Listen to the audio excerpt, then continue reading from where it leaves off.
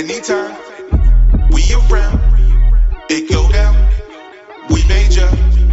Anytime we around, it go down. We major. Down and down and down again. I got so high, left my frown in the wind. Hard, I tried, never try it again. Cause these niggas is lying again. I'm up like lion, I roll like a tire. Girl in my dreams, I don't sleep, I don't find her. If they sleeping, they need a reminder. This is for niggas who thinking we minor. What is up, everybody? Welcome to your Double Up Wednesday. I don't know, I just made that up. That sounds horrible, though. Sounds like a STD. No, welcome to one of the last 2 weeks of our September Wednesday AEW shows. It's been fun, and I've loved the feedback I've gotten. I've gotten a ton of great feedback as we've now moved to 24,000 listeners a week between both shows. That's fucking awesome. Thank you so much for that. But yeah, here's the thing. We officially are now in the reboot phase. All Out was supposed to be start of the new year. The scrum happens. We've already documented that. Let's move past that. Tonight was the night of, yes, some predictability. I can't deny that. But tonight was a night where 3 years ago, I remember seeing the Acclaim for the first time. Didn't know what I was looking at.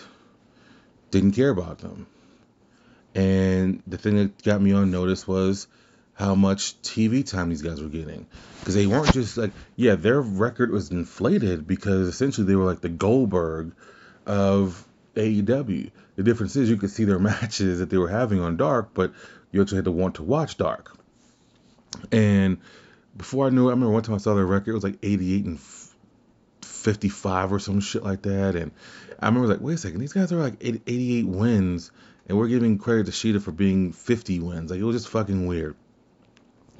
And I remember vividly saying, like, what do they see in these guys? You know, I just didn't see anything. And then Max Caster had the line when it was him and it was the Acclaim versus Moxley and Kingston. And he said, she's hitting me up for some oral sessions. And I said, oh, okay, he's got some lines. And so, the next thing you know, they're still just going. Like, if this felt like a real life WWE 2, well, I don't know what the game is now, but I remember my career mode a long time ago in those games, dude, you'd just be kind of floundering, fighting the same people, you know, losing, winning, whatever, and then you might get your championship like 3 years in or something. And this felt like a real life version of earning your spot, earning your respect, getting your respect. And tonight we saw a reboot of everything. Think about this. FTR have been number one contender since April, as they mentioned. They have been. They have not gotten an AEW World Heavyweight Tag Team Championship match. But they have 3 other championships they have to defend, so they can't just be the hunters because they are being hunted. So you've had, in that time frame since April to now, we've had 3 different tag teams hold those tag team championships. Actually, no, 4 now. We've had Swerve in Our Glory, we've had the Young Bucks, Luchasaurus and Jungle Boy, now the Acclaimed. So now you see this culmination of the Acclaimed earning their spot, and what actually credit to creative, them putting the Gun Club together. It was the most random thing. I didn't understand it, and I began to like. I said on this very podcast, I'm starting to like these guys together. It's kind of dope. Then you break them up, and then the Acclaim becomes baby faces, and it was just magic. And now you have Swerve in Our Glory at a crossroads now, because you've seen them being pretty pissed off. They got screwed. They got screwed. They didn't lose clean. And now, what do you do with them? Do you turn them heel and have them beat the fuck out of the Acclaim? That's what I would do. A pissed off Keith Lee, oh sweet Jesus. And then on top of that, think about how crazy this is. You can still have these two turn on each other because Swerve is the one that they were booing. They weren't really booing Keith Lee. So now you have this whole thing where the tag team division's wide open. Yeah, FTR is number one contenders, and they said they want to cash in, but now you have Gun Club coming for their ROH Tag Team Championships, right?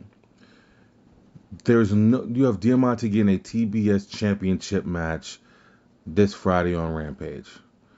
Legitimately, the only people that can be challengers for that TBS Championship are people from outside the company. The same way Roman Reigns is a problem for WWE right now, the TBS title is a serious problem for AEW. There's no viable challengers. Now, if they wouldn't have done what and I get it, it's a 5-hour pay-per-view, everyone can get 20 minutes. But Athena reminded me, and I already knew how good she was, because I remember seeing her matches in NXT, Reality of Wrestling, where she came from, which was Booker T's podcast, wrestling promotion. I remember it. I just forgot, because she just doesn't get showcased very much. And this is not just an AEW thing. This is an overall thing where she wasn't being showcased in WWE either after she left NXT. And tonight she showed the fuck out. But she's already lost to Jade. But you legitimately have no challenges for that TBS Championship. Who's next? Because Diamante's losing. Don't know. You have Wardlow and Samoa Joe wrestling the same people. There's no viable contenders for their championships. You legitimately have Moxley, who's the heart and soul of your company, heart and soul of wrestling right now, legitimately a transitional champion to get the title to MJF. That is the only title we know is going somewhere. And I want to talk about this before we get into Dynamite. We know the AEW World title's going. To me, once that title goes to MJF, you need to reheat up, and not in the microwave. You need to reheat up in an oven, Wardlow, because that means he would have been the last person to have defeated MJF soundly, cleanly, and you can have a TNT championship feud versus MJF. You get MJF use the firm to screw Wardlow out of that TNT championship, but you gotta heat this guy back up. He has to get reheated up. We saw a shocker earlier today with a new ROH World Heavyweight Champion, which I have a lot of thoughts of why they did that in a second. But this felt like a reboot. You had no Elite, no CM Punk. This was shit, dude. I don't even think we saw. Did we see any AEW like pillars or originals on this show? I don't think so, dude. I think you saw a lot of ex-talent from all over, not just WWE people, but all over.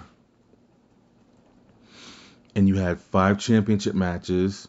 Not all of them delivered, in my opinion, but you also saw the for as much as there's restarts, you saw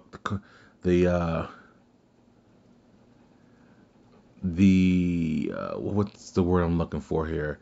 We saw feuds that are going to continue.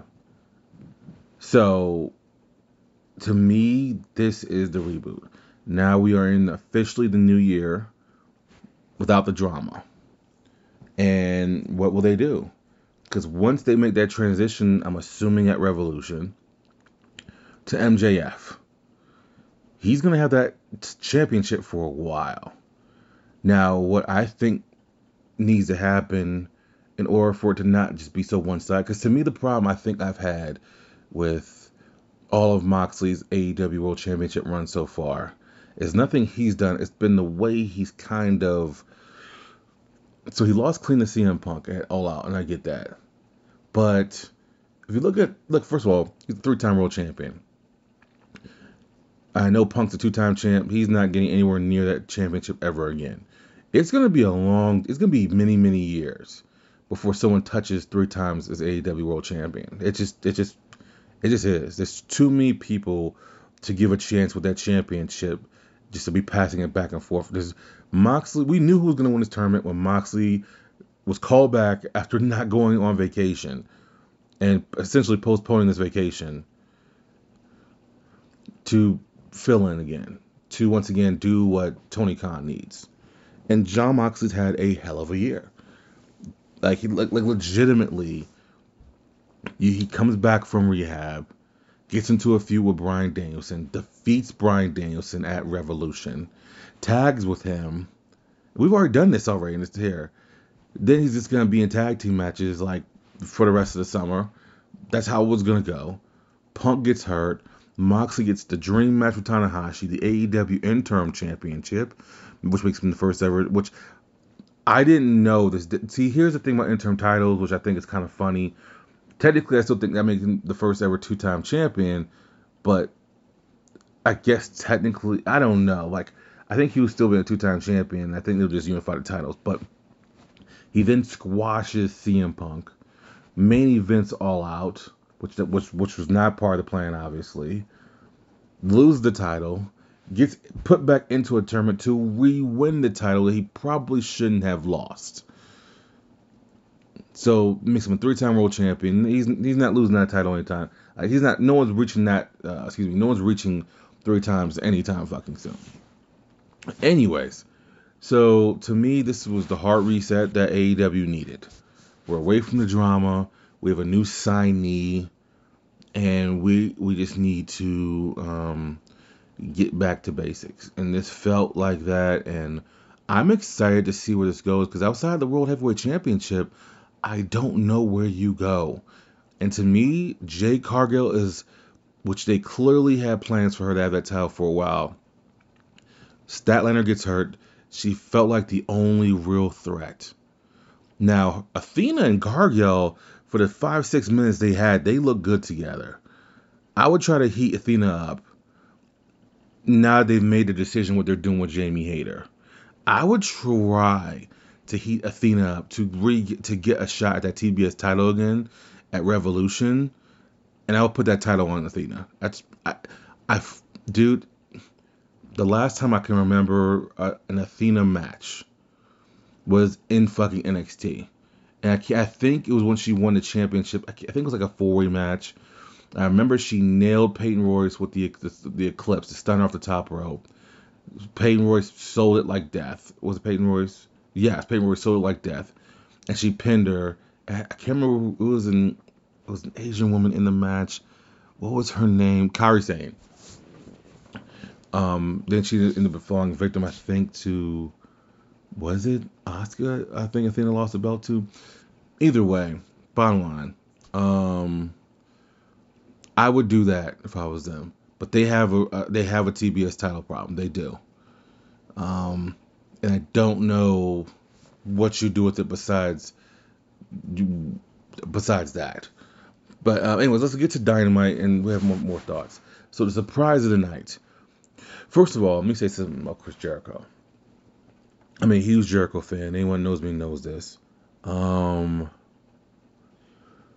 I remember, and I thought about this story because I went to go get something to eat after Dynamite instead of just like recording. I said, let me eat something before everything closes out here.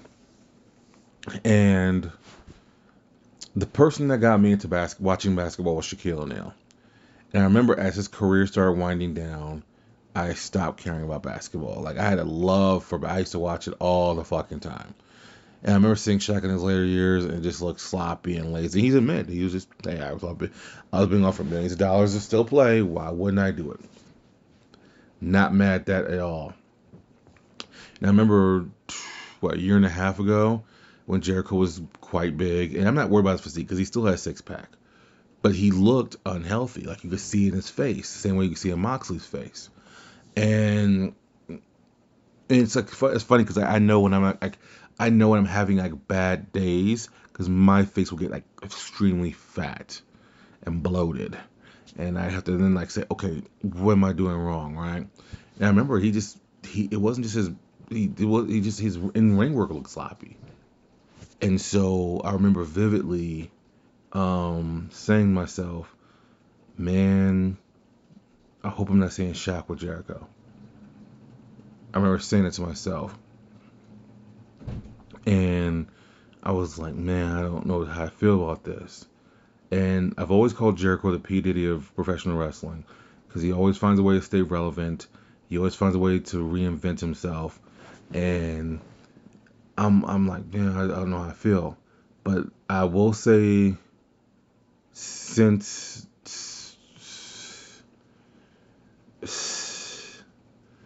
I will say since he started that feud at Kingston, and once we got into the summer months, he's clearly had a rejuvenation. Now, obviously, look at the talent he's been facing. Like, he's legitimately fought everybody in the Blackpool Combat Club. So it's hard to not look good with all those guys. But this made me very happy to see this Jericho. Yeah, he lost a step. That's cool. There's nothing wrong with that. He's 50.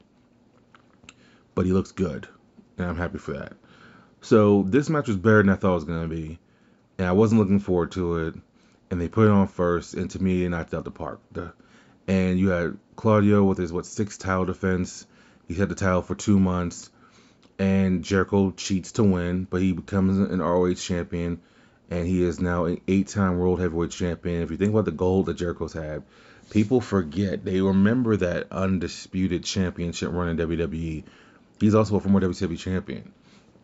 Because that was canon before they united titles. And I think he defeated The Rock. He cheated. And that was the match where he nailed Rock with, at the time he was using the Skull Crushing Finale. But it looks so terrible, dude. Like, Mrs. Skull Crushing Finale looks much better. But Jericho's looks so sloppy and ugly. He was trying something different. And Rock, at the end of the match, handed Jericho the chair to say, hey, we both know what you did, right? He didn't have the title for long. But he is a former WCW World Heavyweight Champion. That was his first World Championship. It's not as talked about because the Invasion era is not as talked about. The Invasion era is talked about more for the flubs and the mistakes that were made rather than there were certain moments that happened, and maybe we could do a video about, or not video, a podcast about that one day when I'm not so busy. And so he is a former WCW champion. Then he became undisputed champion, WWE champion. That made him a 2-time champion. Then he ended up winning the World Heavyweight Championship against Shawn Michaels in that ladder match. No, was that a ladder match? Yeah, it was a ladder match. I think he won it one more time. And when they say 8-time world champion, here is where things get murky for me, because those are the 4 world title reigns he definitely had in WWE. Obviously, he's a 1-time AEW champion, which is 6. One time he was a 1-time. I said 5. I meant 5. 1-time now ROH champion, which makes 6. I don't know where the 8 comes from. And actually, matter of fact, let's do what we like to do. Let's look this up. Because I'm not sure where that comes from. But let's just look. Where's Wikipedia at? The good old Wikipedia.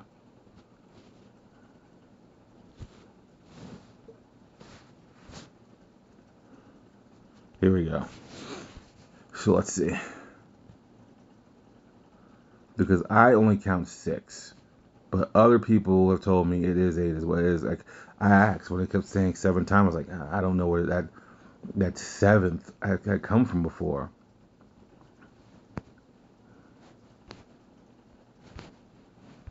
God damn, his Wikipedia is fucking too long for this shit. Oh, this is annoying. I had to back out. His Wikipedia is way too long. I had the wrong one. So, come on. Oh my God, there we go. All right, here we go. Championships.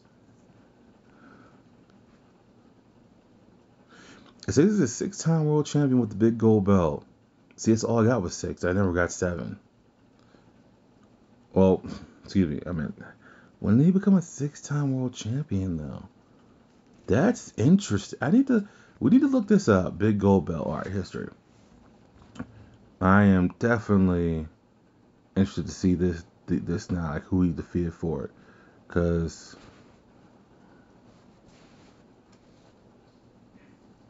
I'm actually really, really confused right now. So he had 2 WC. Oh, see, when they unified, that is 2. Makes sense. There you go. Anyway, so they had a banger of a match, him and Claudio. A nut shot and a Judas effect, and Jericho gets the win, as now that's more gold or gray that is around the waist of the Jericho Appreciation Society. Um, Daniel Garcia did not seem too happy with this win, cheating. Um, Still don't know where that storyline is going. That's actually going much different and much longer than I expected. But here's my thought on it. And I haven't seen anyone mad about it, so that's interesting. I think the reason they put that World Heavyweight title on Jericho, I think they're close to an ROH deal or they've gotten the ROH TV deal. And I think to have Jericho be on those first shows, I think is the goal. And that can draw some ratings just to get things going out the gate. And you can have Claudio chase to become a two-time champion or whoever you want. Claudio, I think, is obviously the guy because he got fucked over here. But I think that's the reason they put that ROH Heavyweight Champion on him, though. So, but this was a good match. And I liked the commentary. I loved how the ROH announcer said, "Hey, this was a dishonorable win," and I loved that play on it. I thought that was pretty cool. But this was a banger of a match to start out with. Next up were the Acclaimed. As the Acclaimed and Swerve in Our Glory would go for the second time. This was nowhere near as good as their first. Nowhere near it. There was a couple botches here, but there was no way they could live up to it. Honestly, it was just the surprise of the night, and not that the Acclaim were over, but that they had that match, and there was too many stories being told. Like the Acclaim came out with DJ Who Kid, Swerve in Our Glory came out with Fabulous. It was an interesting affair. Like I said, this was their moment, but once again, no, not a clean winner. 2 matches in a row, not clean winners. There was a punch from Bowens. They then throws Swerve into Billy Gunn. Billy Gunn hits the Famouser on the outside, and then they throw him on the inside. The Acclaim won. This is not over. Like you could see Swerve's face. He was in shock. Yeah, like he and Keith Lee did not see what Billy Gunn did. So this can lead to I don't think it's going to lead to a third match between the two, but this can lead to them turning heel. Because you see Keith Lee looks pissed, and I don't know what they're going to do. And maybe this could be like, hey, one of those things where maybe Acclaim lose those titles quickly, and they have to get back on the chase. I don't know what you do with it. I don't think it's smart. I don't think that's smooth to do.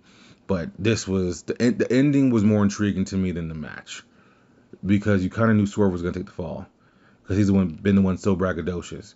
But when you see the footage at the end, I wonder what the follow would be to this, because I don't think Swerve and Our Glory can let this stand with Billy Gunn screwing them over. But think about that: 2 straight matches and championship matches, 2 straight title changes, and 2 straight non-clean finishes. That was very fascinating to me. And Yuta came out. I can't say it. Yuta came out to cut a promo, and then MJF cut him off. And those two had a back and forth for a little bit before Yuta smacked MJF. MJF ended up headbutting Yuta. Yuta then pulls him down. They start beating him down. Then William Morrissey comes out, starts choking out Yuta. And then MJF does, whoa, he pushes Tony Schiavone down. He nails Yuta with the battle bowl ring. Yes, I know I keep calling it that. I like that name better. And he just kept hitting Schiavone. I will say this. MJF is begging people to not cheer for him.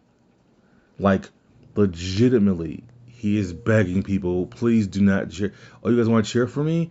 I'm going to do some dastardly shit. He putting hands on Tony Schiavone. Holy shit, that got boos. And it was surprising. I did not see that coming. I was like, ooh, that's interesting, and so this is just like this is why he brought the firm on. And so now it's funny how the Blackpool Combat Club, they've never fully gotten rid of the Jericho Appreciation Society.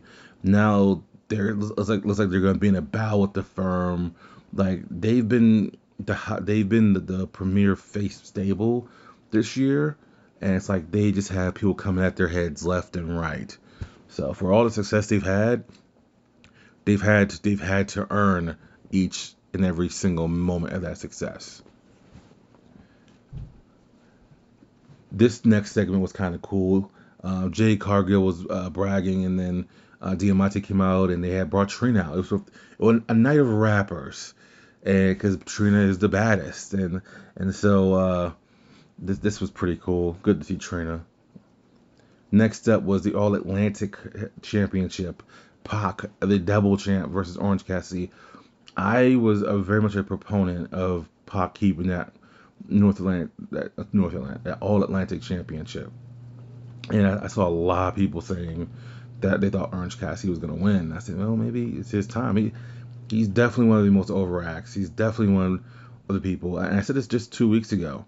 Think about all the pillars of AEW that have never held AEW gold. MJF, Orange Cassidy. Like, these people have been crucial to the success of AEW, and they've never held a major championship at all. And so this was interesting because Pac has gone on record saying how much he annoys them. Orange Cassidy annoys him, and he was like, "You're not on my level," and this, that, and the third. I remember saying to myself, "Okay, this is interesting." And the 3 matches they've had, including tonight, this is the first time Pac has had to cheat to win a 3rd straight match without a clean winner. We don't see this very often in AEW. We usually see a lot of clean wins. This was very interesting to see 3 straight matches of not clean. And Orange Cassidy goes on the outside. Pac is on the outside. He is on the announcer's table. He has the ring bell or the ring hammer. And Orange Cassidy comes. He puts Orange in the headlock and nails him with the hammer. Throws him in, pins him. Says he did nothing wrong. And this only thing this did to me was solidify the fact that Orange Cassidy is getting a rematch at Revolution, and Orange Cassidy is going to win at Revolution and get his first taste of gold. This is far, far from over, and I think because Pac has gone so long without gold, and if I'm not mistaken, tell me if I'm wrong, someone tell me if I'm wrong, wasn't Pac supposed to be in the first ever All Out main event, or not All Out? I think he was supposed to face Adam Hangman Page. Yeah, it was him. He was supposed to face Adam Hangman Page, and they wanted him to lose, but he was the champ of another company, and he did not want to lose, be pinned clean as their champion. So they had to switch it to where Page fought someone else. But I remember he was so adamant, hey, I'm their world champ. I should not be losing on live television while I'm their champ. And they said, okay. And they got out of it somehow. But that's all this did for me is say, okay, Orange time is coming at Revolution for sure. And so, but this was, and I think, and it felt like with this match they were holding back. It felt like with this match it was a lot of just pop and circumstance and the Orange Cassidy appeal and stuff, which is fine. Because I just got the feeling they're gonna run this back, and they're gonna put on a hell of a show, and that's when Orange gets the win. Next up was the fatal 4-way for the interim women's championship: Toni Storm, Britt Baker, Athena, and Serena Deeb. This was good, and the standout was Athena. Athena, once again, just remind me of how good she is, dude. And she did this one spot where she had Serena Deeb in a Samoan drop position. She caught she had Britt Baker in a Samoan drop position. She caught Serena Deeb in a fade on a fallaway slam position. She dropped them both, ended up busting Britt Baker's nose in the process. She was all over the place. Her selling was magnificent and everything. And it was I thought this was a really good match. I don't think the crowd cared too much, honestly. But I thought it was a fun match. Toni Storm got the win, pinning Britt Baker. And then Jamie Hayter came out. And then Jamie Hayter decided to side with Britt Baker, which is not a popular decision right now. It's like people are waiting for her to truly break away. And so this was not a popular decision.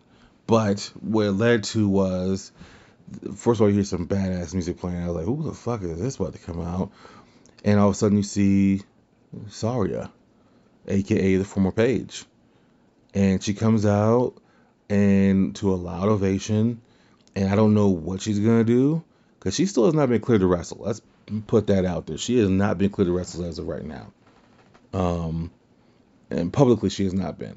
Remember, I think it was earlier this summer how it was revealed that Corey Graves has been cleared to wrestle, but he probably just doesn't want to. But she wants to wrestle. But as of right now, publicly she's not been cleared to wrestle. So I don't know what she's gonna do. She got Monster Pop. I think people have always loved Paige. She's super gorgeous. Obviously, she was very good in the ring, but hasn't wrestled in years. So she would definitely need to get some of that. I don't know if it's ring rust or just nerves out or whatever. But this was an interesting move, and it's funny because I just read an article and I didn't write it down in my notes. I just read an article like this morning or Tuesday morning. I think it was this morning though. How like earlier in the summer, AEW had talks with her, and I was like, what were they talking about? They're like, what did a manager role? Like, she can talk. I just but I don't know. But she's here now, and we gotta see what she's gonna do. And then finally, in the main event, Jon Moxley, Bryan Danielson, the co-founders of the Blackpool Combat Club, with MJF in the stands watching, had another banger of a match. Had a great banger of a match. This time, it wasn't Moxley getting the surprise pin on Danielson. It was Moxley choking Bryan Danielson up. But these two had a fire fucking main event. And Grand Slam, Bryan Danielson's been in 2 world title matches, and he's 0-1-1. He just can't get the big one at this place. It's not working for him so far. But him and Moxley just have great chemistry. And Moxley's become a 3-time AEW World Champion now. Obviously, we know where this is going. So when we already talked about that, we need to go there. But I thought the beginning and the end was fire. The Acclaim versus Swerve and Glory was disappointing, but it was predictable. We knew what was going to happen there. I thought the women's match was good, but I thought Athena was definitely the standout. And I definitely think if they have no one else in place, no other ideas, if Saria is not going to be wrestling, which if she's not, that's fine. They need to heat Athena back up and get her in that TBS title picture and find a way for her to beat Jade. So, anyways, that is your Wednesday show for the week, or your Wrestling Wednesday show for the week. Programming note, this Friday, we have a special content interview. I did it on Monday. We had fun. We went a little over an hour. And I actually had to stop it because I seen it. I was like, damn, it's about to be like an hour and 10 minutes. Let me stop. Because we could have gone for 3 hours. But this was fun. Please check it out. It's a musical guest, just to get that out the way. But last time I had ZYG on, you guys really liked it. But that was like last summer. It was over a year ago. But this is somebody who's about to drop an album, and we've done work before. And anyone who's followed me on any platform musically, you guys have heard this. You guys have heard this verse. You guys heard this verse this person did. Like I said, we both just talked about doing it. He said he wanted to come on. I said, sure, let's do this. And that was it. And so that's all we had to do. So it was fun. I enjoyed it, at least personally. I think you guys would enjoy it too. And it's extra content this week. And so that is, you guys will hear from me again this week. One more show. So I hope you guys enjoy the rest of your week. Hope you guys have a blessed weekend. I'm the Slow Chemical, and we are out.